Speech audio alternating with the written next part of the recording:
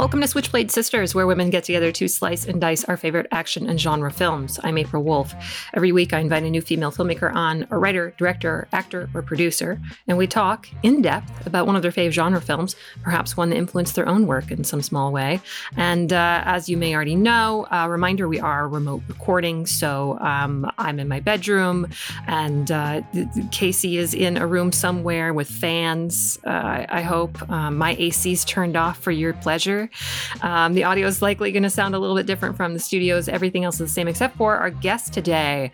We've got the wonderful, wonderful, wonderful actor, Rachel True. Hi, Rachel. Hi. Thank you so much for inviting me on. I really appreciate it. Thank you for coming on. For those of you who just want a refresher on Rachel's career, and maybe this is your life of her life, please let me give her an introduction. Rachel is a New York native who grew up to graduate from New York University. Is that correct? New York University? What did you study there? Correct. Well, the reports of my graduation may or may not be exaggerated. I was there for a couple of years. I studied journalism, actually, in the very beginning. I was very interested in writing, and I still am. Mm-hmm. At that point, I knew I wanted to be an actor, but I thought, no, I need a practical, do something practical. So I studied journalism for a couple of years. And very practical. I know. So after NYU, after studying acting, Rachel began auditioning for a television series where she ultimately landed her first kind of big visible roles on the episode, 2 episodes of The Cosby Show in 1991. And it became clear she'd be able to make a viable career on camera. So I believe that's when she picked up and moved to Los Angeles, which I think we're going to talk a little bit about in this episode too. That's when she made the rounds on all the major shows. We're talking 90210, The Fresh Prince of Bel-Air, Hanging with Mr. Cooper, Thea, Getting By, Dream On, and so many others. You did I had a recurring on Dream On, which I love. That was one of my first gigs out here. And that was an interesting show to me because of the way it was edited. So I was delighted. And also Richard Roundtree played my grandfather on that. And I was just in shock and awe of Shaft the entire time we were shooting. I love it. So, okay, then TV, but then she worked into film because in 1993, Rachel took a different direction and got a role in the cult comedy feature CB4, a classic. After that, she was cast in a few TV movies, but when she appeared in the 1995 film Embrace of the Vampire, it showed her to be a natural for horror. So in 1996, she got her breakout role playing Rochelle in The Craft, a story of 4 frenemy witches who come into power they have no business wielding. Okay, so from there, Rachel shined in roles in the films like Nowhere, Half Baked, The Big Split, New Best Friend, The Perfect Holiday, so many more. On television, though, you were seeing her in Once and Again, The Drew Carey Show, Half and Half, Being Mary Jane, Better Things, etc., etc. And in 2018, you also saw her as herself in the Shudder documentary Horror Noir, a really wonderful look at the history of Black horror. Thank you for mentioning that film, because it is such a great sort of dissertation on the parallel between Black people's lives and horror movies and the parallels in between. And it opens with Birth of a Nation, by the way. So we're not just talking straight horror, we're talking horror. Oh, yeah. And big fan of one of the producers, Ashley Blackwell, who ran Graveyard Shift Sisters for a long time. And we're a big fan of her at the show. Coming up, however, Rachel, you have a couple movies waiting for release, including Assault on VA-33 and I know Agnes because I know Mickey Reese. And you what play... a small world. I know. I just wrote a film for him. So you play nun with secrets in this. And I'm very excited because I've actually heard about the cut and I know that you're great. So she also has an upcoming True Heart Initiative tarot deck coming out in True October. Heart Intuitive Tarot. And I sent them my bio and spelled that wrong. That's on me. It's True Heart Intuitive Tarot. Yeah, it's a book I wrote and sold to Houghton Mifflin Harcourt, which is a big major publisher, which I was excited about because it's a niche thing, And I didn't know if any major publishers would be interested in it. And basically, it is a tarot book.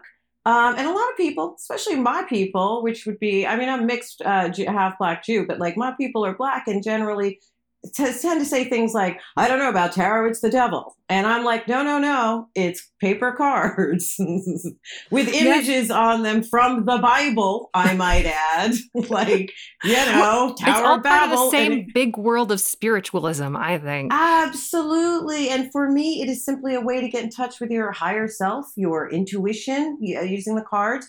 Or, God, if you're super religious, which I am not, but if you are, it's just a way to get in touch with the knowledge inside yourself, because your visceral reaction to a card is going to be completely different than mine.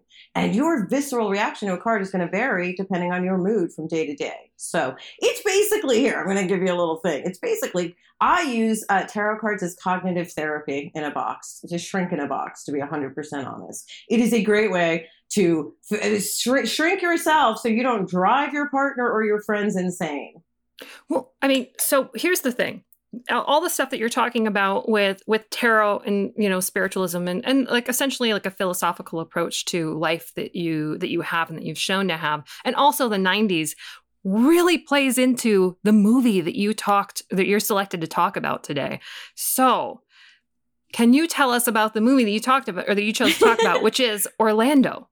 Well, yes. Okay. So I moved to Los Angeles in the early 90s in 92. And this Sally Potter's Orlando came out in 92 and just holds a super special place in my life. But before I jump into it, I've got to say I really struggled with the movie to pick, because I was really torn between Julie Dash's Daughters of the Dust, which I am lucky enough to work with Miss Dash, and she's amazing. Daughters of the Dust is a 90s movie. It is beautiful. It is lyrical. It is poetry on screen about the southern women from Geechee Islands. But I decided to go with Orlando and Sally Potter because I'm a northern girl, my family is northern. And even when I was a little kid, I was in foster care from 0 to 4. And I've been in foster care looking in New York Times in the real estate section on Sunday going, did you guys know you could buy an island? Did you know you could buy a castle? You buy a castle, you guys. And, nobody cared. And then I went to live with my parents at age 4. But I was just always fascinated with history, historical things, castles, and all of that lore. And maybe that comes from being an East Coast northern girl, right? Where there's more of a hook into Europe, let's say, than if you were in Texas. I really think I thought about this, that when I wake up in the morning, when I first wake up and I'm becoming conscious and waking up, I think first I'm a sentient being, right? I'm just a brain or a thing or a consciousness or a soul waking up. And then I kind of feel my womanness, probably because I have giant boobs, but I feel that I'm a woman. And then I feel what it means to be a Black person in America. Like that is, because that's all a part of me, but I don't wake up going, I am Black. I do wake up going, I am a woman. I am a conscious thing. And that reminded me so much of Orlando that I had to go, because that's part of the theme of Orlando, in a sense, is somebody who travels through time and gender. And it feels in a very witty, sly way. But for those of you who haven't seen Orlando, today's episode will give you some spoilers, but that shouldn't stop you from listening before you watch. As always, my motto is that it's not what happens, but how it happens that makes a movie worth watching. Still, if you would like to pause and watch Orlando first, this is your shot. And now let me introduce Orlando. Based on a novel by Virginia Woolf and written and directed by Sally Potter for release in 1992, Orlando stars Tilda Swinton as a beautiful young nobleman in Elizabethan England. He is unblemished and proud, and Queen Elizabeth pays him a very special visit that could secure the future for himself and his heirs. She promises him a large tract of land and money with one stipulation. Do not fade. Do not wither. Do not grow old. And you know what? It turns out that's not what's hard. With his land and money, he receives some Cossack guests and falls hard for a beautiful Cossack woman. He kisses her and tells her they are to be married. He thinks everything is going to be perfect. At which point, she says that it doesn't work like that. You're mine. Why? Because I adore you. Just because he desires her doesn't mean he owns her. Sigh. He loses his love and his backup lady, too. The nobleman Orlando then resides in his castle, lounging about and dabbling in the arts for a couple of centuries, at which point he tries to hang out with a fancy poet. Only the poet is kind of an asshole and doesn't like Orlando's poems. Try as he might, this gracious, noble lord, who lifts his pen and thinks he then can write, cannot. For who can pen when he is bored? The mind of leisure only can be trite. It sours him on that venture. But a new future comes to him when a gentry requests that Orlando become an ambassador for the throne to the Ottoman Empire in Constantinople. I believe they have an interest in horticulture. I'd like you to bring them some tulips. Which he sees as a mysterious, exotic place. Actually, all the British did at this point. There's not much trust between him and the head man of the empire, but eventually Orlando wins his respect and friendship. They get drunk and extol on the virtues of being men. To the manly virtues. Loyalty. Courage. Sometime later, Orlando is called upon by his friend to take up arms and fight for Constantinople. Orlando, our enemies are at the city wall. Will you help? You wish me to take arms? Surely, Orlando, you, an Englishman, are not afraid. He does so and is almost killed, but he refuses to fight. In the end, he doesn't want to take up this duty. He wakes up from a long sleep of death and realizes he has become a woman, the Lady Orlando. Same person. No difference at all.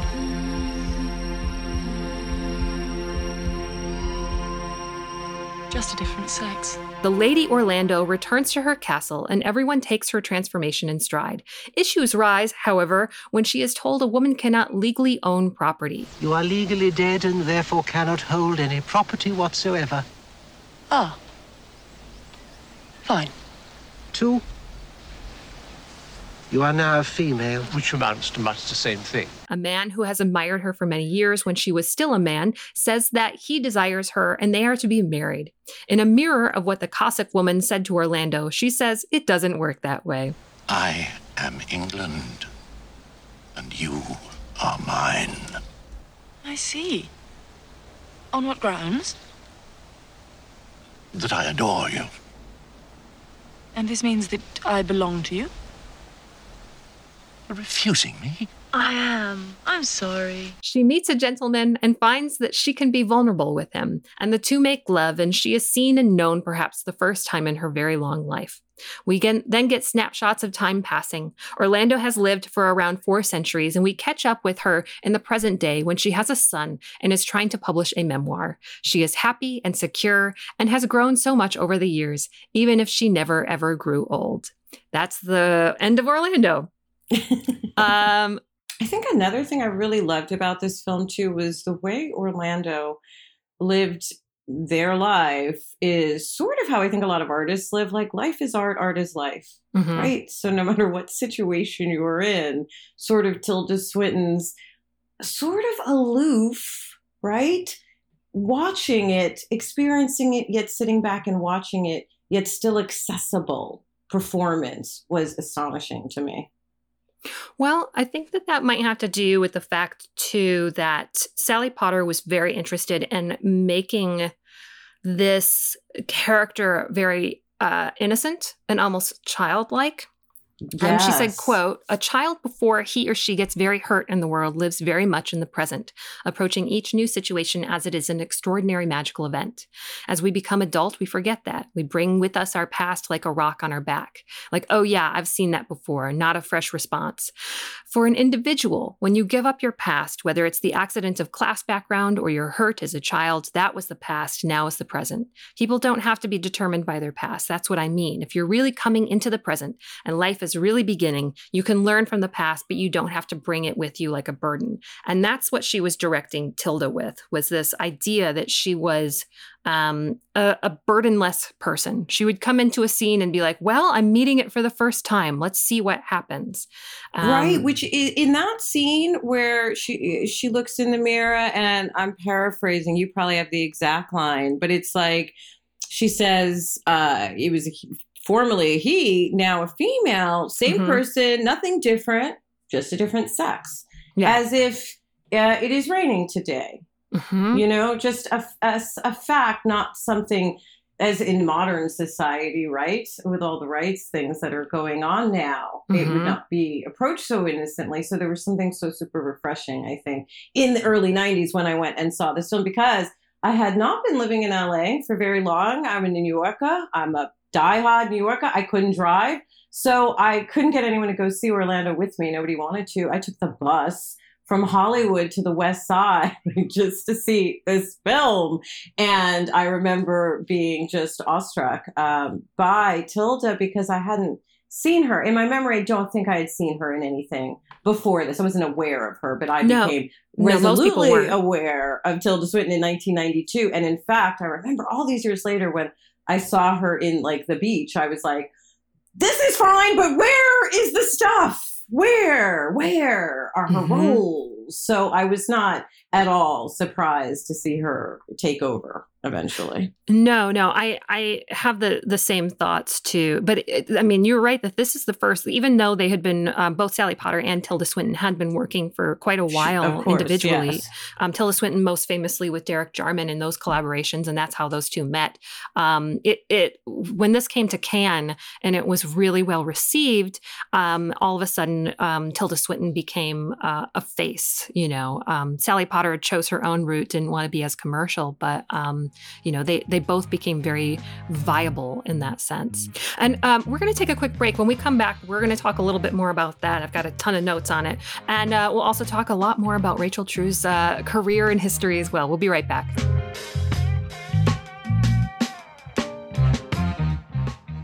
Hey, you like movies? What about coming up with movie ideas over the course of an hour? Because that's what we do every week on Story Break, a writer's room podcast where three Hollywood professionals have an hour to come up with a pitch for a movie or TV show based off of totally zany prompts. Like that time we reimagined Star Wars based on our phone's autocomplete. Luke Skywalker is a family man and it's Star Wars, but it's a good idea. Okay, how about that time we broke the story of a bunch of Disney Channel original movies based solely on the title and the poster? Okay, Sarah Hyland is a 50-foot woman. Let's just go with it, guys. Or the time we finally cracked the Adobe Photoshop feature film. Stamp Tool is your Woody, and then the autofill is the new Buzz Lightyear. Join us as we have a good time imagining all the movies Hollywood is too cowardly to make. Story Break comes out every Thursday on Maximum Fun. I don't know why I'm using this voice now.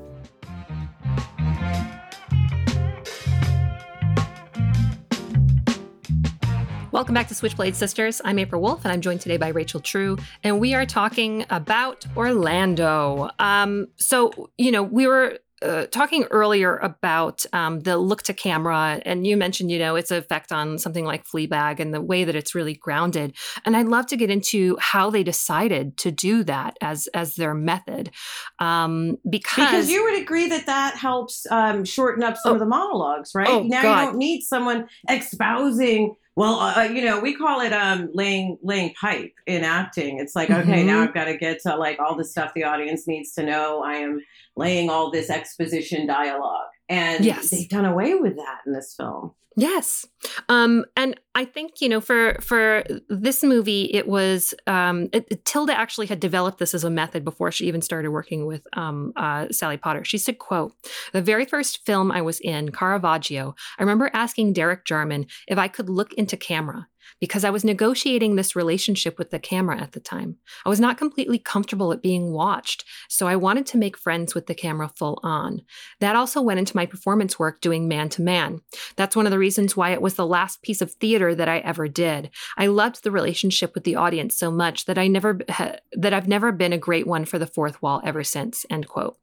And interesting. I didn't know that quote, and that makes total sense. And that's so crazy to me that must have been a delicious relationship between the director and actor, and a lot of trust that the actor can bring this idea, right? And the director take it in and say, okay, let's try it. Yes. And I have to say, she also said, quote, or this is what Sally Potter was saying. One of the things that Tilda has is an astonishing sense of comic timing. One of the things that characterizes our memories were the enormous reams of uncontrollable laughter that we sparked by a particular kind of knowing glance she would give me. When you've been shoulder to shoulder in the process and you've developed codes of understanding and nicknames, minus potato, for example, you go into slightly different areas where even a glance signifies incredible profundity. Not just about the project at hand, but all the processes you share. So Tilda ended up reading out loud to me, which is a rare thing, something like 200 successive drafts. And when she could smell a turkey, that look would come. So there's a lot of direct looking in the process at different stages. So I think it was there as a seed for the direct address. End quote. And I love that, where it's just like she started out with Derek Jarman and was breaking the fourth wall. And then through reading 200 successive drafts that Sally Potter had written out loud and kind of giving her immediate feedback on things, then it kind of was born through that process. Have you ever had anything like that where you've gotten to read so many drafts of something early on? You know, as an actor, not so much, because I'm generally brought in when it's already like, this is the version we're kind of gonna work on. Mm-hmm. And one of the luxuries I always loved about film, especially back in the day, film, was you got to ad-lib, you know, which is so disrespectful to the writer in the end. But I loved as an actor to be able to just ad-lib around something and create your own version of it. But no, as far as filmmaking, I have done that with writing. And that is something, again, I've always been passionate about and didn't know if I'd get the opportunity to do it. And with this book I have, and hopefully I will, I'm working on other writing things and scripts as well. And it's funny, the quote that you told reminds me of, I write with a friend of mine, or on my own, and with a friend of mine, Alec Mapa. And one of the first things I wrote years and years ago, he read out loud for me. And I knew when it was hitting Turkeyville, because his voice would change and he would look, he wouldn't say this sucks, this part sucks. His voice would change. And I could tell by the vocal change that I had hit dead space. So yes, I mean, as a writer, having something read out loud and by someone else is super important. But I would love that luxury as an actor, or would I be bored to death? I don't know. I think if the script was as fantastical and fabulous as Orlando, I would absolutely love it. If I had to do it around a sitcom, not so much. I know. Yeah. I think it just depends. I mean, the actors that we've talked to, so many of them have kind of tried to take control of their careers by either producing or writing, because they're tired of maybe being brought in at the end of a process. Well, here's where I want to jump in and say that's a nice luxury. I would say most of my Black counterparts have not had that luxury, to be totally honest. You know, I know when I was coming up, I knew quite a few young 23-year-old white girls who had a good deal and got a pretty, but I knew nobody Black who had that kind of deal going. So I'm glad things are changing now, if that makes any sense, you know, because to bring it back to Orlando, probably why I was drawn to that, because I'm a young Black actor. I know all I can audition for I can't ever audition for the girl in the pretty dress. You know, I am auditioning for the servant to the girl in the pretty dress, if I'm lucky. But like a movie like Orlando, I don't even know, did they have any Black people? You know what I mean? I knew how limited space and time was for me, simply because of my skin color. And I was never resentful of my skin color. It's beautiful. I was resentful of the society. You know, I want to bring up something that that Potter said, that she was bristling when people were calling this a feminist film, and she had a good reason for it. And I wanted to bring this up to get your thoughts on it. She said, I have come to the conclusion that I can't use that term in my work, not because of disavowal, but because it has become a trigger word that stops people's thinking. You literally see people's eyes glaze over with exhaustion when the word flashes into the conversation. So I never use the term except among intimate friends for whom it has a very different meaning.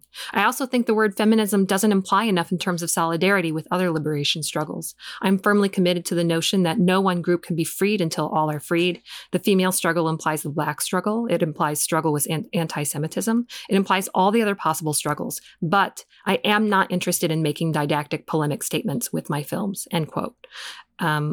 Well, I love that she had that awareness, you know, in that statement, because especially for me, I'm a Gen X age woman, right? So I'm coming up in New York City at the time of feminism and women's movement and tennis. Mm-hmm. Women's tennis was really big in the 70s and the feminist movement. But it was something I, like Orlando, was watching and observing. I've always been a bit of an observer as a kid. I would watch sometimes rather than engage, which is probably why I became an actor. But like Orlando, I'm watching this from the outside because I didn't understand this as a kid, what my outsideness was. I just knew I felt outside it. Now, as an adult, I understand it's because it's a very white feminist movement in the 70s. So it makes sense. I felt outside of it. And now by the 90s, that feminist movement, the words had been distorted as they are today to mean something terrible. Like I remember a few years ago, before all this, you know, Me Too and everything came up and women were like, I'm not a feminist,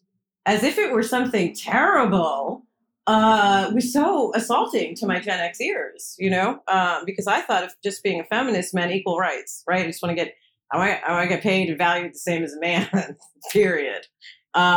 So seeing this character go through that, and also dealing with being a man and then a woman, and having her ideas now shot down because she's a woman, or her poetry cannot be good, or whatever, is a lot of what we all experience as women. Yeah, I think there's the thing that I really love is just a really subtle thing of how, when he's a man, he's asking that Cossack woman, like, "Oh, you must marry me," and she's like, "No," and then with no trace of irony or anything, then she, as a woman, says the same thing to this man who's just like, "Who else will have you?" And she's like, "Oh no." Exactly. But this also speaks to something too that I'm curious about, because Sally Potter had gotten this advice about, having kind of mirrored themes, but never saying anything more than once in a film. She said, quote, "I look at cinema as intimately connected to time. It's bound by time, an hour and a half or whatever. In Orlando, everything moves forward in time. It never goes back, even though there are repeated dramatic elements, such as rain falling, a symmetrical echo. I was working on the advice of Michael Powell. You only have to say things once. It's a risky feeling, but I found it exciting.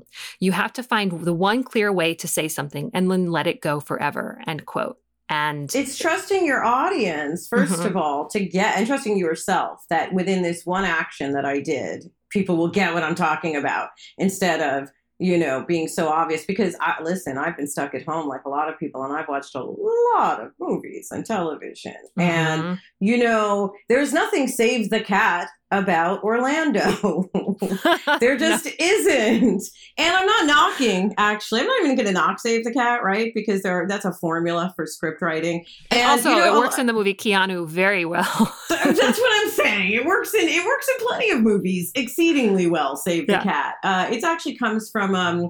I think it comes from Aliens. It's like in the beginning of a movie, you see a character, you don't really know if they're bad or good. So you have them do something like Ripley saves the cat in Alien, and she's a good person. So Save the Cat is a formula. Anyway, there's nothing like that going on in this. And I think that is what's interesting to me, because now we have become a very formulaic way of doing things. And I'm sort of hoping that we move back to almost a 90s aesthetic in film, where we do trust our audience is smart enough to catch the idea, because film should be expedient. I think also that's something that you're getting into, of like being the writer and the director allows for a lot of interpretation that only you can get, the reading between the lines, that I think is, when you have a kind of Hollywood system set up where someone's writing screenplays for other people to direct, then I think sometimes you can get the right communication, and other times there's just like over communication. And the subtlety gets lost. I mean, the thing I love about Orlando is the subtlety, right? And the wit and all of that. And a lot of that gets bludgeoned out of scripts because we want to reach the words of money. It's all about making money, And when we're talking about an indie film back in the 90s, yes, of course, that's about making money, but it's definitely a little more art, There was a little more art. What kind of art are we creating? Yeah. Because when you think about the 90s, the beginning of Sundance, all that, like art houses, art films. That's why when I moved to LA, I could not understand. I kept saying, where is the center? Where's the downtown with the art house and the coffee shops? And there weren't any. It was strip malls. Yeah. And if you were in the know, you knew about like LA Rebellion and all those folks who were coming out of that. But like if you weren't around, like it was like, oh, well, you had to graduate from UCLA. We're going to take another quick break. When we come back, well, first off, I want to say that both Rachel True and I do enjoy money. And then secondly, we're going to take a quick break. We'll be right back to talk more Orlando.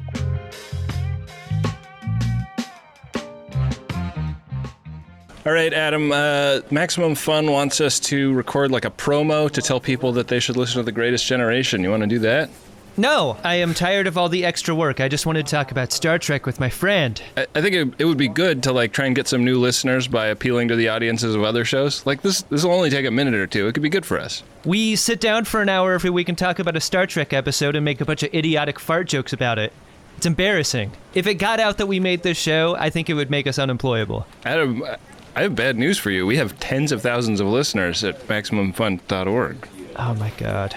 I think I'm going to throw up. The Greatest Generation, a Star Trek podcast by a couple of guys who are a little bit embarrassed to have a Star Trek podcast. Every Monday on MaximumFun.org. I'm really going to be sick.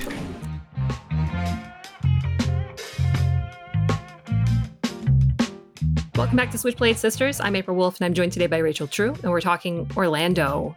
Something that you had said earlier kind of caught my attention, and that is how you were talking about going into a room and people kind of only seeing you as one thing. We're just like, okay, well, here's a Black woman. Like, here's a young Black woman. Here's a young Black girl. And I think a lot of actors are always fighting against that kind of first impression that people get and like what they think they can play in those roles. But of course, if you're a person of color, I think it's an even smaller box that you're put in. And I think with Tilda Swinton in this movie, they did a lot of experimentation early on to convince people, especially the money people, that she could play both a man and a woman, and then it wouldn't be just a big fucking joke. Tilda Swinton said, early on, she said, quote, "We realized we had an idea of how I might look. That's all we had. We hired a couple of costumes, a female and a male costume, and we did a photo shoot and we took it to Cannes. And all the while having a real laugh and building up enormous debts. We didn't know what we were doing, but we were still interested and we were being fed by the idea of this book. So we kept building on this very simple thing, the look and my look," end quote.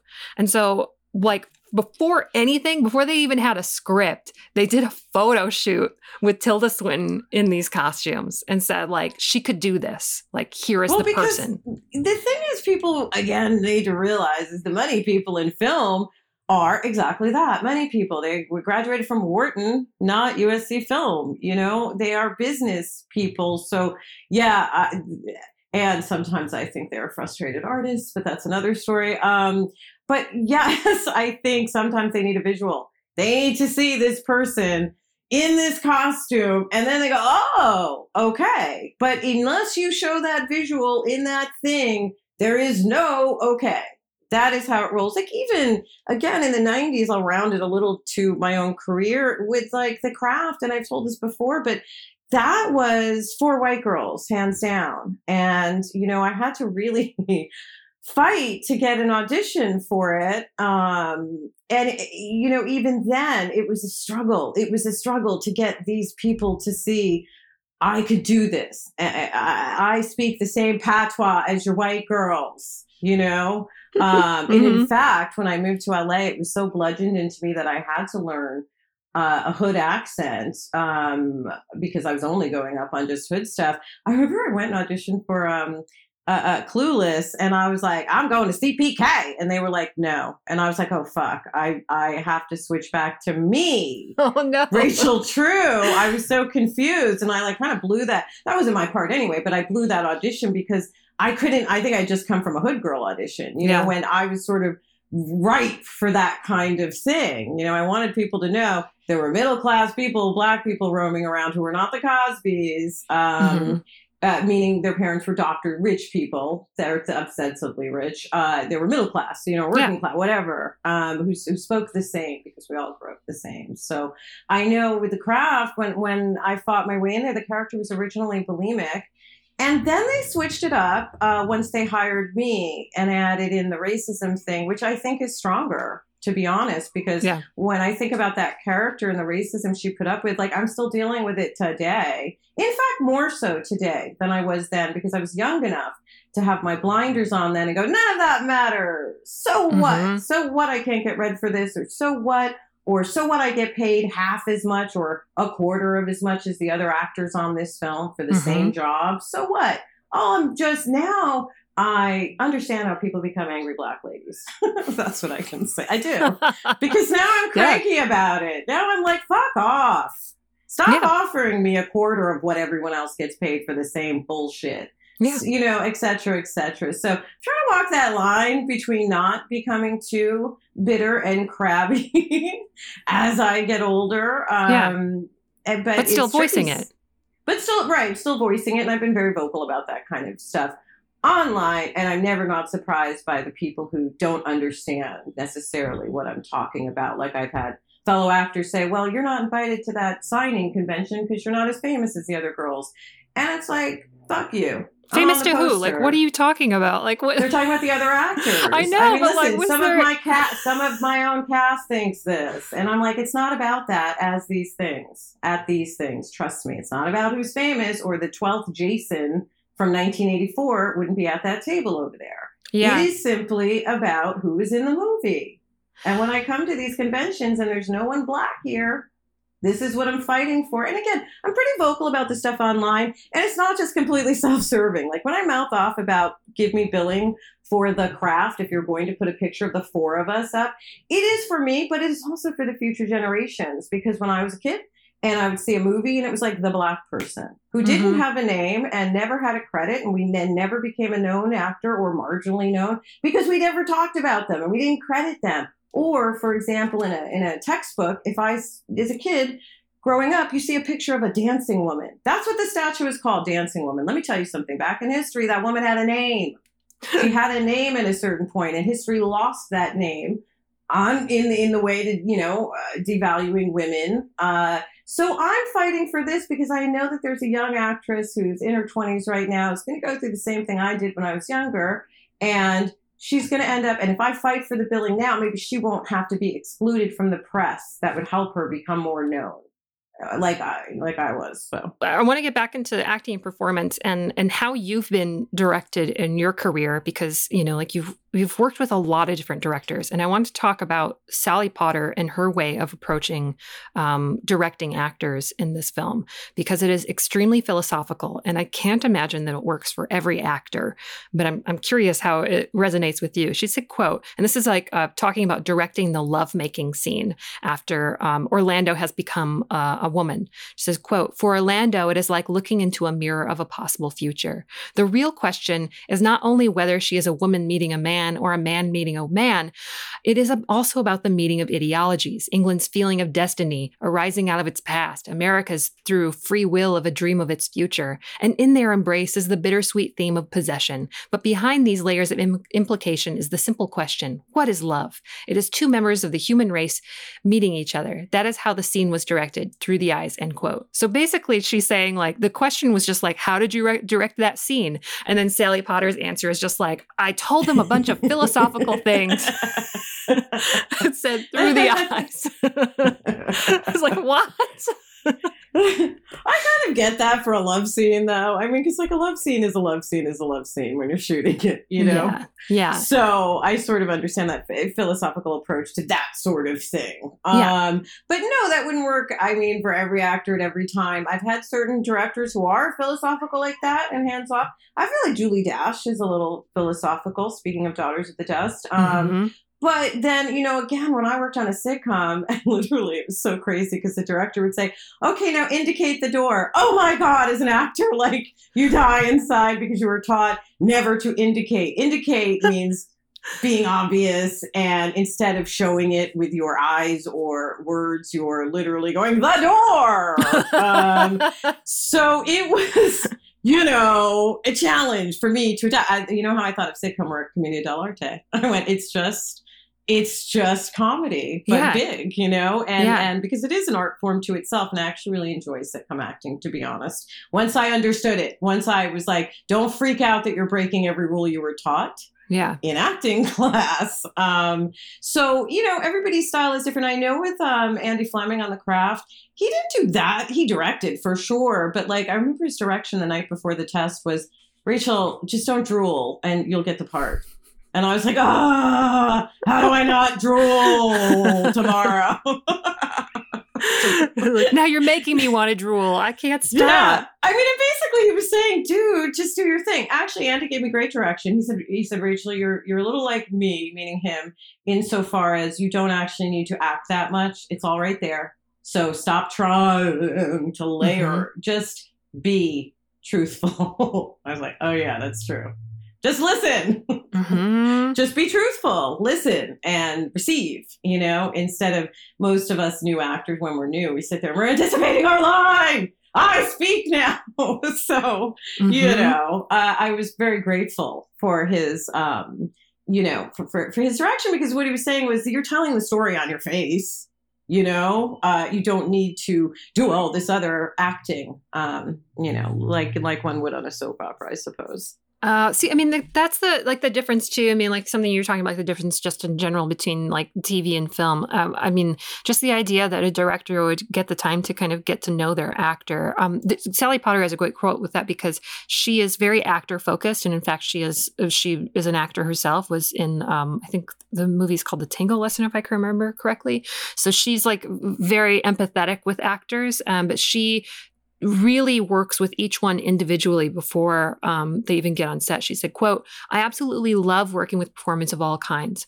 I mean, love it. The relationship and force field of attention you can give to people and watch them build something. I mean, these people are at the top of their tree. They're wonderful. And it's not like you've got to sort of help them along or something, but you can create conditions in which they can go to places that maybe they haven't been before. And it's all about building a relationship and a kind of trust so that people can surrender to the process. And I do that one-on-one. So I work, first of all, individually with people before they even meet each other, end quote. What a luxury. First of all, this sounds like Fantasyland to me, because this is such a luxurious process to be able to work with the director one-on-one. You've already booked the part, so the stress is off. You're not like, oh, my God, I don't know what's happening. No, you've booked it, and now you have the time and luxury of getting inside the director's brain and their vision. That rarely happens. Honestly, you're lucky if you get one read through and a rehearsal and a half.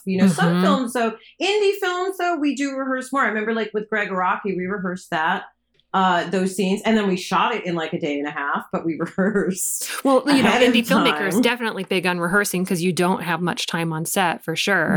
That's right. That's the difference. Whereas like in a studio film, you would shoot 2 pages a day of a script. 2 pages, a page and a half. But on an indie film, you're shooting 8 to 10 pages. So in a layman's speak, you were doing a lot more work. There's a lot more setups, a lot more stuff. Time moves more fast. And in a studio film, you have a little more luxury to explore those moments. But that's always what drew me to film. Like the first thing I ever did was a film, CB4, which was a Chris Rock film, is actually what moved me out here to Los Angeles. I booked the film, it's shot here, so I moved to Los Angeles. Mm-hmm. And what I love about film, not even necessarily CB4, but film, is that it's broken up into beats. The way you shoot a film is each little tiny beat. So if you've had the luxury of working with the director, and you've gone over the scenes you're going to shoot, and you understand what each beat is about, you really get to make the most of that with just a look, right? We're not talking about chewing up the scenery, but with just a look or a gesture or what you infuse on that dialogue. I would love the luxury of, workshopping something with a director for weeks before you really get in there. Because, for instance, I loved working on Agnes, but we shot the end scene first. Our very first scene up was the last scene that I would be in the movie. And so, of course, by the time we shot the film, I was like, oh, fuck, I would have played that different. Oh. A little different. You know what I mean? But I don't know. What can I do now? It's what happened. It's a bummer. I mean, sometimes we talk on the show sometimes about the movies that have the luxury of shooting in sequential order, and wow. Oh my God, Better Things, the TV show, is shot in sequential order. That is the joy. Pam Adlon has created the most beautiful sandbox for herself, but for actors to play in. And then shooting the episode I did in chronological order, of course, it just built to a beautiful place. She's also a rarity on television because she will let you ad-lib. In fact, wants you to ad-lib around the scenes. Like she'll do a scene with the dialogue written, and then you'll do takes with it ad-libbing. And that's what quite often what ends up in the show. And another technique she had that I thought as a director was beautiful is we'd be sitting around, the whole crew's ready to shoot, and we're just talking. We're talking about whatever. And then she'll bring up the topic, like whatever, the scene is about. And then she'll go, okay, now we're going to roll into this. Okay, cameras go. Okay, anyway. And she's very quiet about it. Okay, now go into the dialogue. It is so organic, I could cry. It was a beautiful experience. That's a lovely way for us to wrap it all up for today. I want to thank you so much for coming on the show and sharing your passion for Orlando, which is a wonderful movie and a wonderful choice. And I want to remind people that your book and your tarot card set, they're available in October, but you can also go to Amazon right now and check them out and maybe you can pre-order it on the Amazon. I would so appreciate it if you did. Because it was a labor of love. I'm really proud of my work on that book. And I love the idea of something that helps me, I think, be a calmer, better person, maybe can help other people. Yes. And keep an eye out for Agnes and Assault on VA-33. Everything, was in flux, I'm sure, with the pandemic, but keep an eye out for them. Rachel's working and she's working for you. And thank you so much. Thanks so much for having me on. I really appreciate it. It was so nice to talk about film. And thank you for listening to Switchblade Sisters. If you would like to tell us what you think of the show, you can tweet at us at SwitchbladePod or email us at switchbladesisters@maximumfun.org. And please check out our Facebook group too. That's facebook.com/groups/Switchblade Sisters. Our producer is Casey O'Brien. Our senior producer is Laura Swisher. And this is a production of MaximumFun.org. To the manly virtues. MaximumFun.org. Comedy and culture. Artist owned. Audience supported.